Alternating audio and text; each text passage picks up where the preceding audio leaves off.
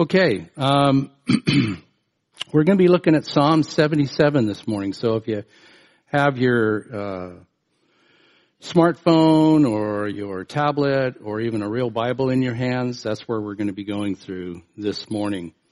And in choosing this psalm, I did have some thoughts on this, and I think it fit with some of the recent things that we've been looking at throughout our country and especially within the church as well. So I think we'll be encouraged by this. But let me ask you just a quick question. When you pick up your Bible or you're reading it on Kindle or however you're going through the scriptures, what kind of book are you reading? Sometimes we forget that it is a compilation of history books into one big history book. And why is that important? Well, I'm going to go through that. Why is that critical in our thinking? We're going to get into that. But sometimes we forget that we're reading a history book in general. But it has great meaning for today.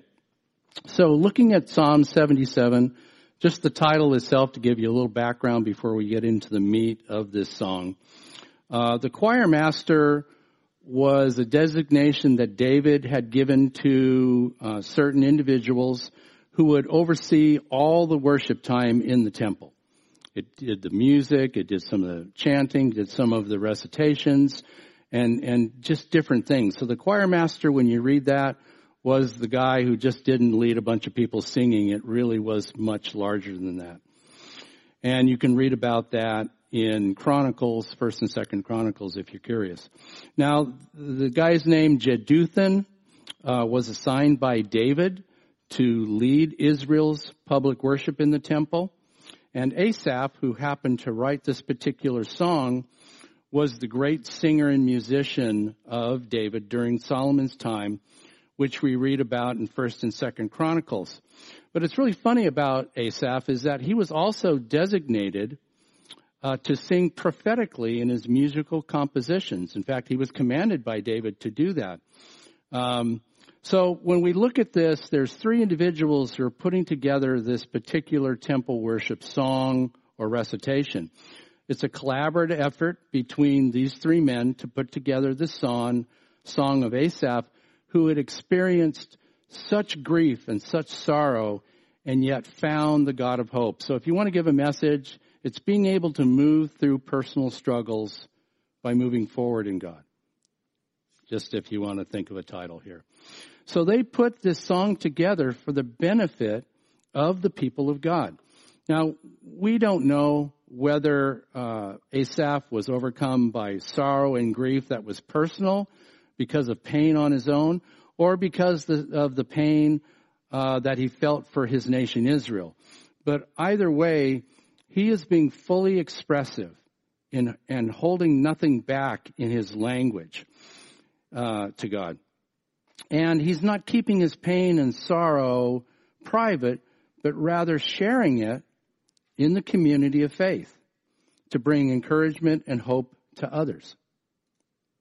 So this is really why we're doing this synopsis before, is to understand a little bit of the cultural difference between now and then, and why this culture in the community of faith was so important to the people's well-being and to the people that were going through individual pain and sorrow.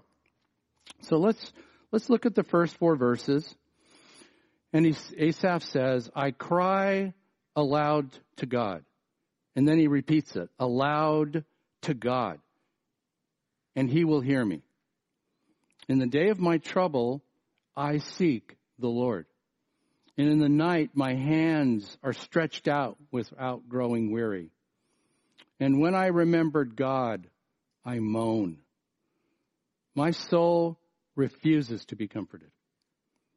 And when I meditate, my spirit faints. You hold my eyelids open, and I am so troubled I cannot speak.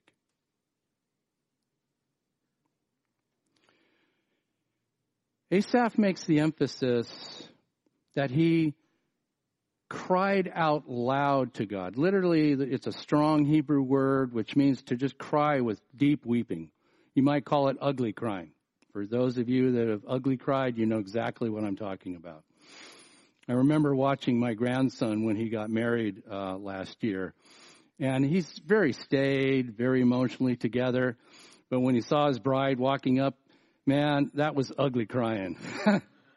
And I'm not making fun of him. It's just the emotion of the moment just burst out of his heart and his spirit. And it was just a wonderful scene. We cried with him.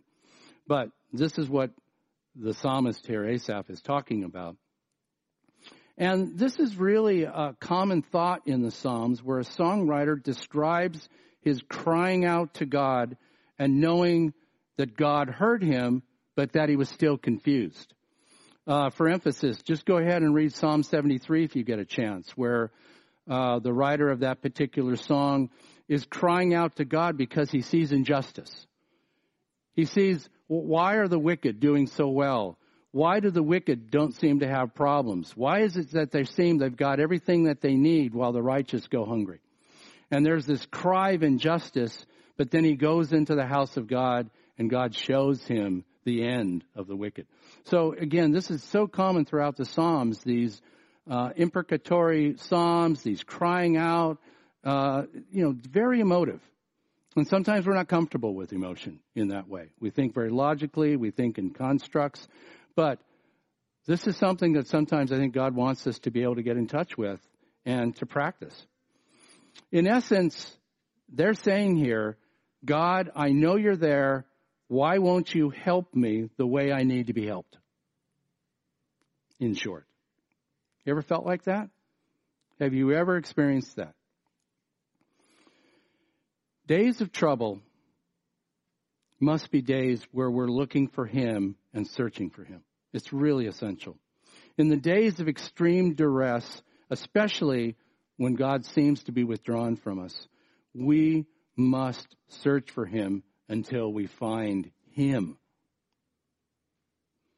In the day of Asaph's trouble, the diversions of work or recreation just didn't cut it.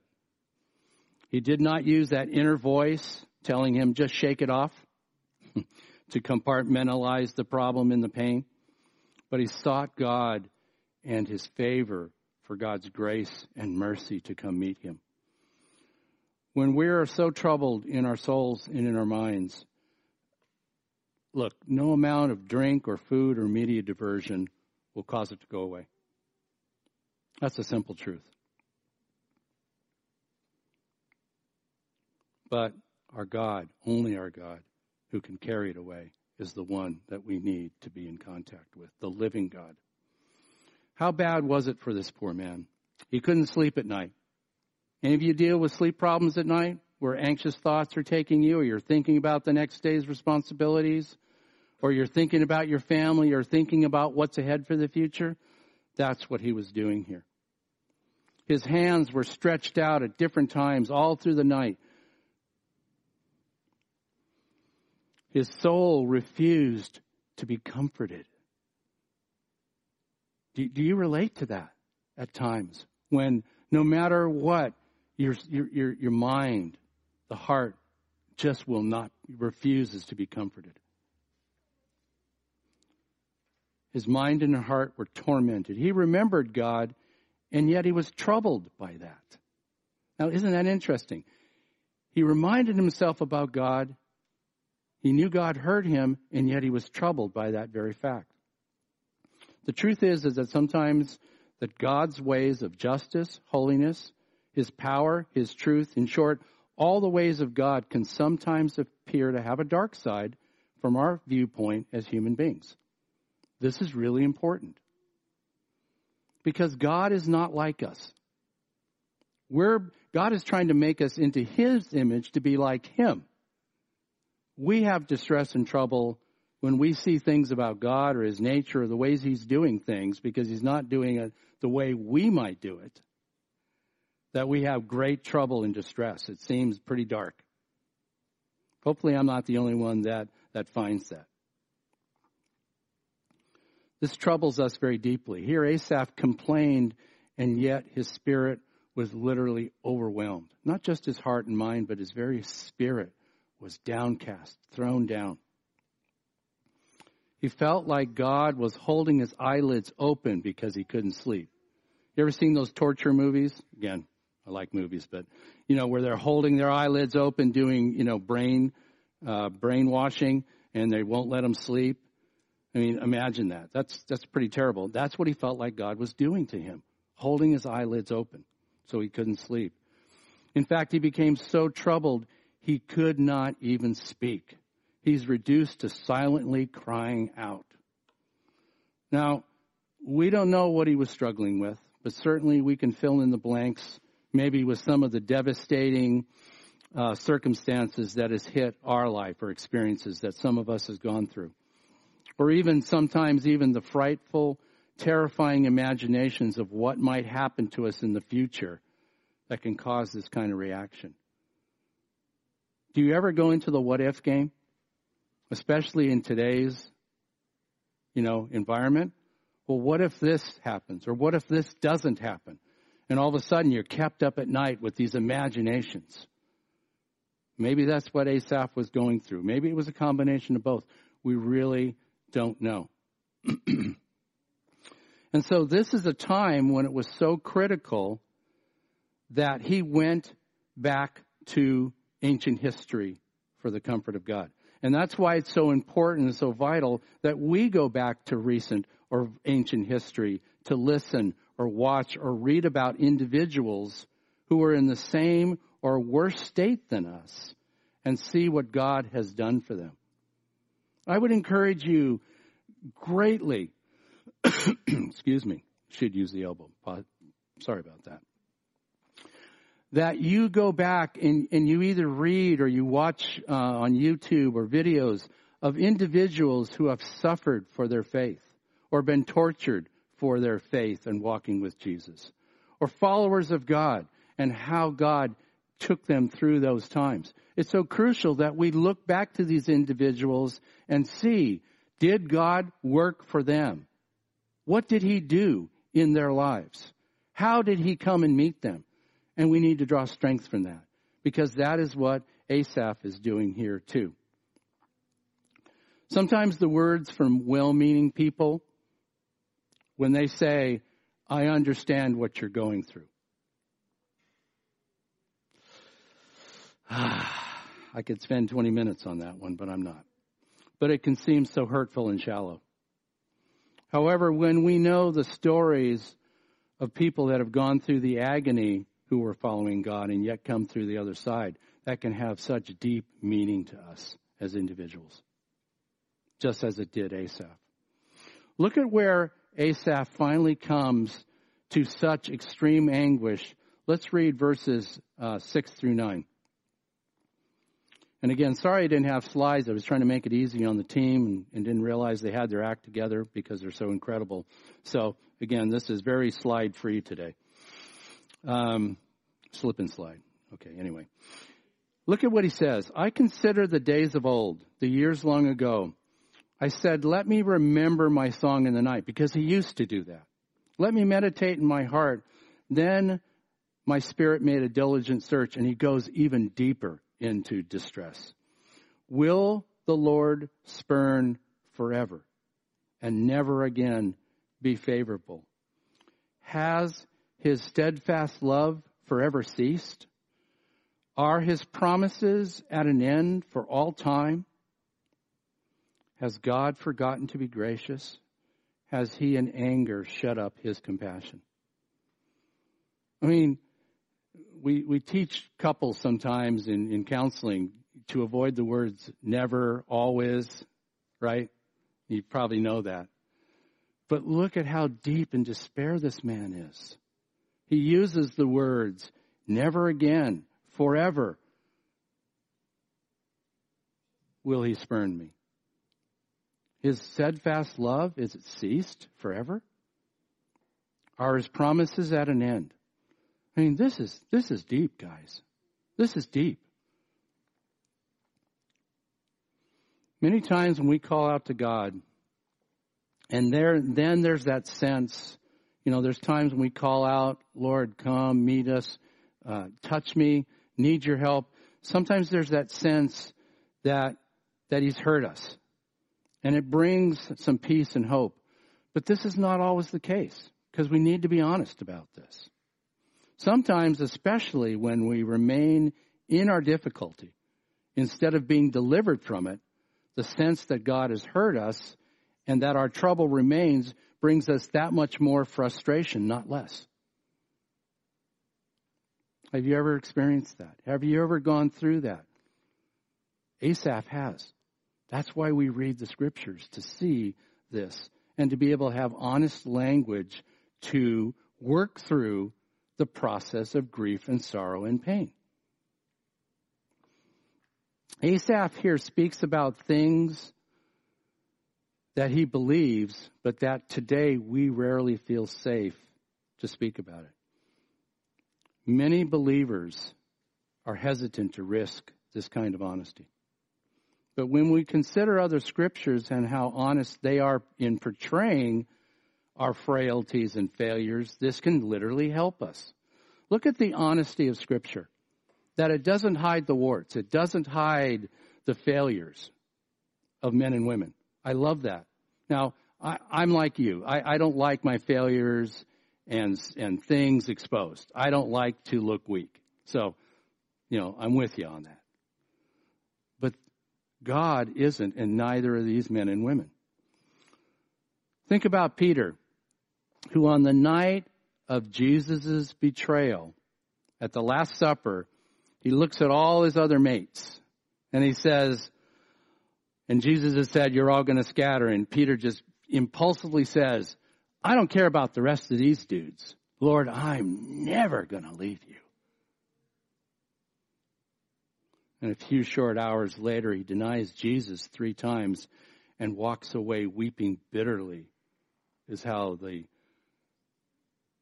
writers of the Gospels portray that. And weeping bitterly, again, is ugly crying of pain.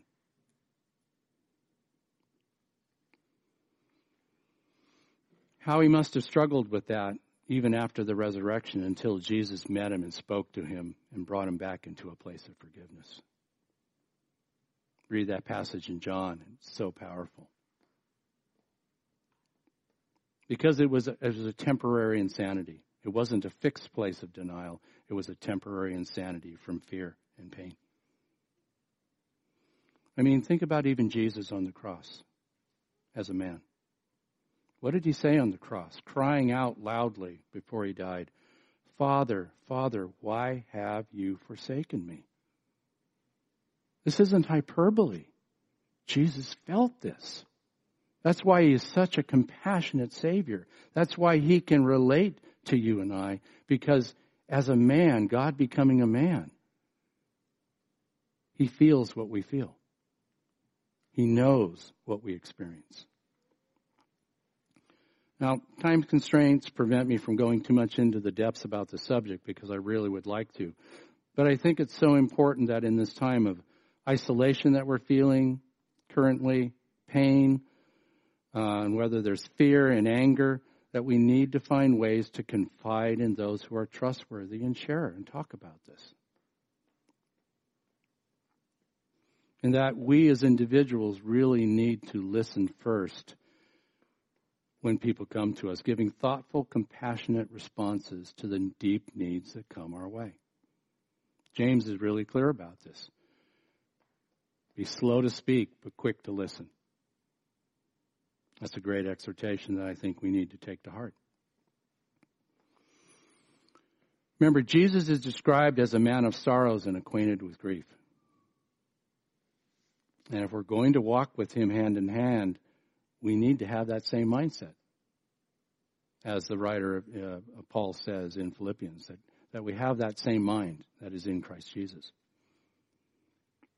And it's not easy. It's painful. It's hard. But we need to buck up, just as our Lord Jesus did. Can we really follow him if we're always trying to insulate ourselves from pain and suffering? Just think about that question. Can we really follow him if we're always trying to insulate ourselves from pain and suffering? I don't believe we can. But now Asaph makes a complete change. And I would assume that this is an action of will that probably doesn't have a lot of feelings of positivity. I don't know if that's a word, but I'm going to use it anyway. But that he remembers the years of God's favor and the history of God's deliverance for his people. So let's read verses 9 through 20, and I'll make some comments. Oops. Yeah, give me 1 second here, guys.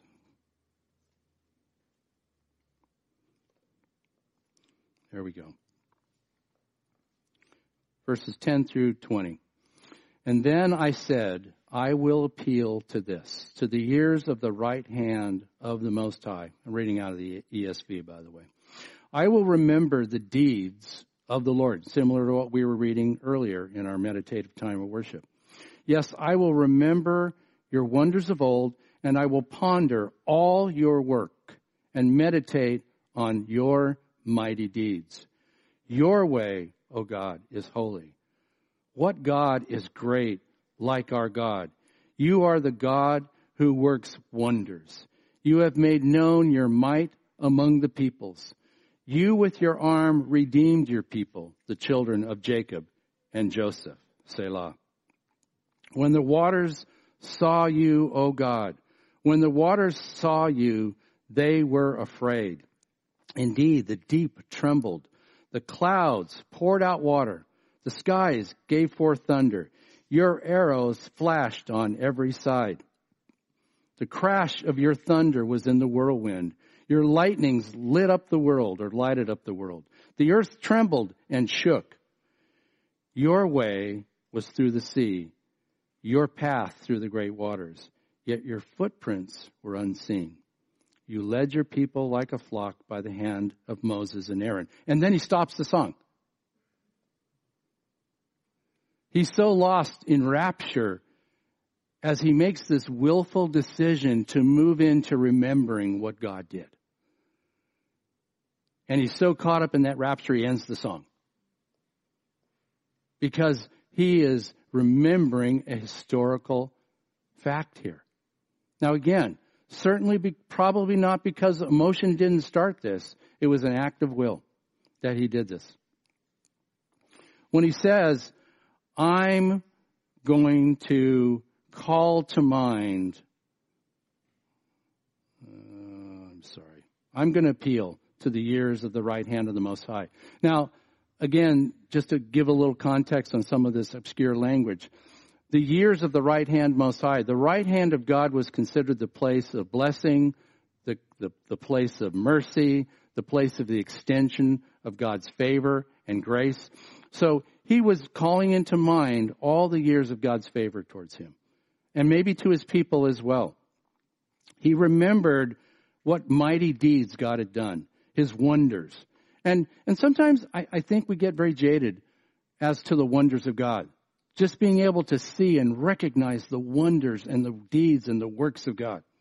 It's so critical that we take off the blinders. We're sometimes so blasé about the wonders and the acts and the works of God. And yet we need to be awe-stricken. My wife will tell you, I sometimes hate that word awesome. and I'll be the first one to say, I need to get off the platform on that word. But awesome means awe-struck. It is awesome. And God is awesome. And that's what he was doing here. He says, your way, O God, is separate. Holy, the word holy means distinct, unique, separate. In other words, your way can sometimes not be my way. And he's wanting to get into God's way here. And come into this place of holiness with God and being separate to him. Because he said, there's all kinds of gods, but who's great like our God? You've made known your might among the peoples. That your arm redeemed your people, the children of Jacob and Joseph. So he's going back to one of the most distinctive acts of powerful deliverance when God delivered the nation Israel from the land of Egypt by works of powers and miracles.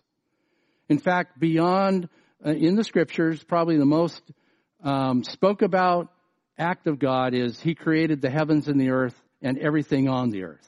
That's probably one of the strongest themes that you will find throughout all of Scripture. But just maybe secondary to that is this wonderful act of redemption. This act of accurate history that God moved powerfully to deliver 1 million or so men, women, and children from a powerful nation by works of power and judgment.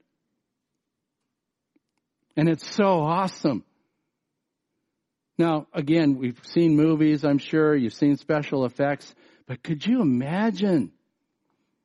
Can you imagine standing there feeling trapped against the sea, wherever that was, and thinking, and the people are starting to complain, did you just lead us here to be destroyed by the Egyptian army?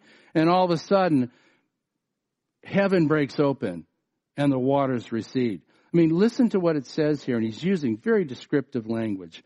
When the waters saw you, O God, when the waters saw you, they were afraid. The deep trembled.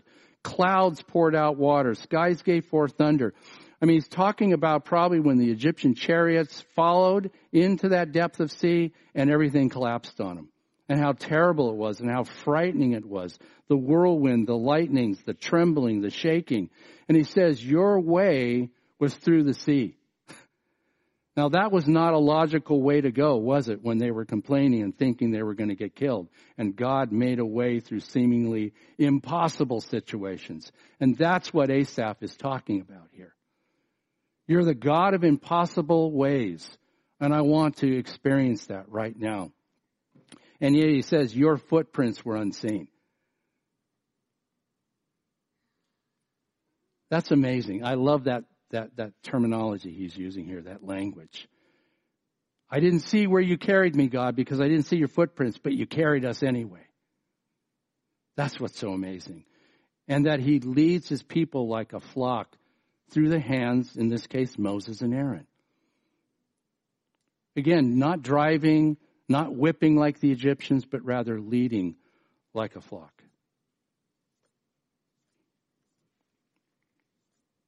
Let me do it this way. Get back to my notes. I hope you're encouraged by this. I hope that you're picking things up here. All right, one voice. No, I'm joking. I don't want you to loud. That's too loud of chanting, right? All right. I won't go there. I'm sorry. I may be up on the platform, but I'm not going to use that for that, how I feel.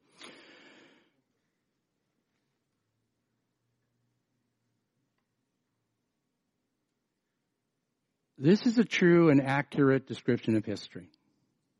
And Asaph is using that. Asaph and the other writers of Scripture realized that it was so vital to interpret history through God's viewpoint. I'll repeat that. They knew and realized it was so vital to interpret history through God's viewpoint.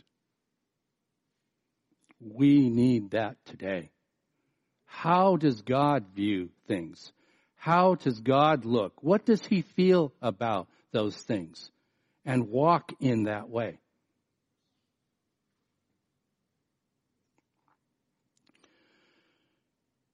That's why it's so absolutely critical to have that history speak to our present day circumstances.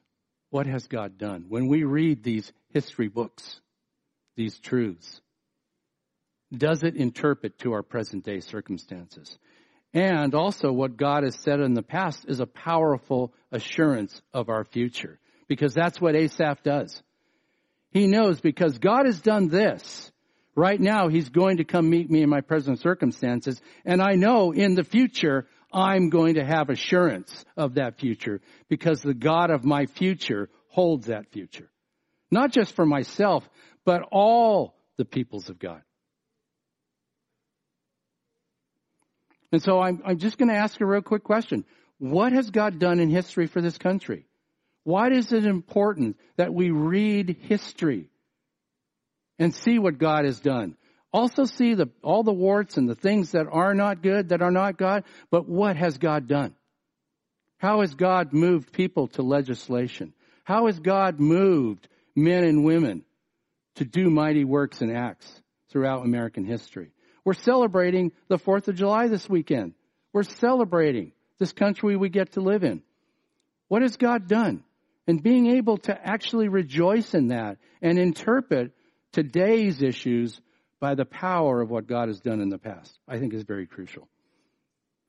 The accurate history, really, if you really want to sum it up, is that the accurate history of God the Son breaking into history through the miracle of the virgin birth and taking on human form, identifying with the race of man and becoming the Son of Man, is our hope for today and an assurance of tomorrow. Because he made those who, he says in one of the passages, though we were enemies of God, he made us reconciled unto him through the blood of his own Son. I don't care who you think your enemies are. God has redeemed us because we were enemies, and that means we can be reconciled to one another. That as daughters and sons, we can march forward. Because in God's viewpoint, he was taking two races that he identifies. First Jews and then Gentiles. He doesn't discriminate who the Gentiles are, which I find very interesting. But he says, I have a plan through my Son's death and resurrection by the blood that he's going to join the race of man into one under the kingship and the lordship of my Son, Jesus Christ. And that there will be a day where he comes and he rules with righteousness, justice, and truth. That should make us excited. That should give us hope for our future. At whatever part we have to play as followers of Jesus, that we literally are able to move through and forward and be a part of what Jesus has done in reconciliation and peace.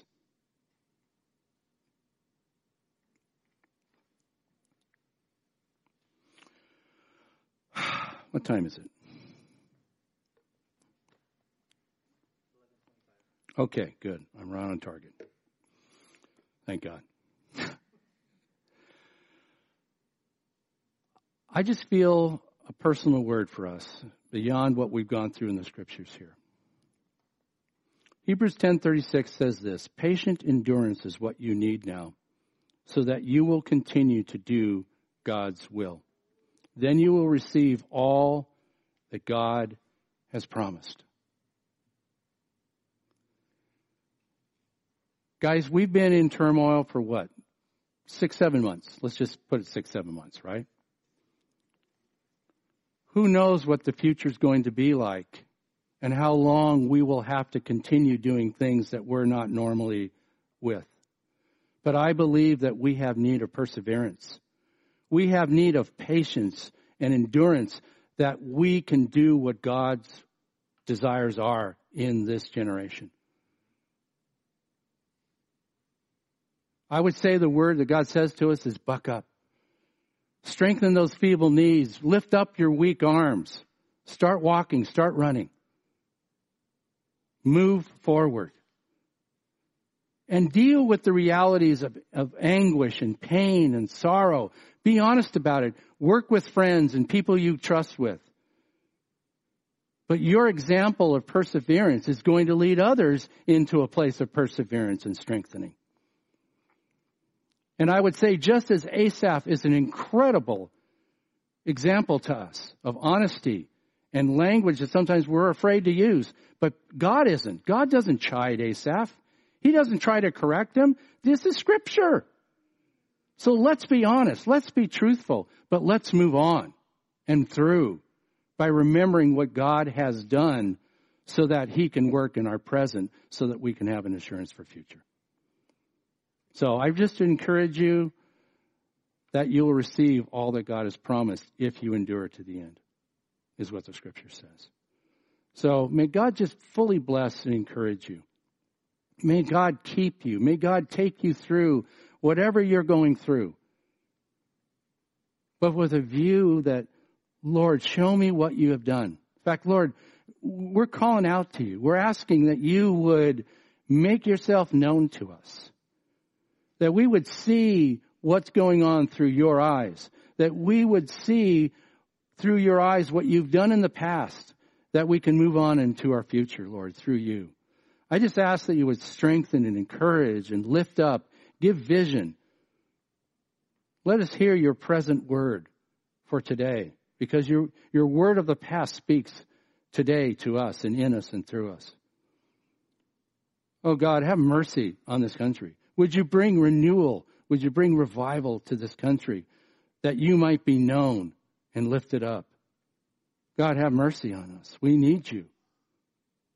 Work your work in today. Meet us where we're at, Lord. Heal us and reconcile us.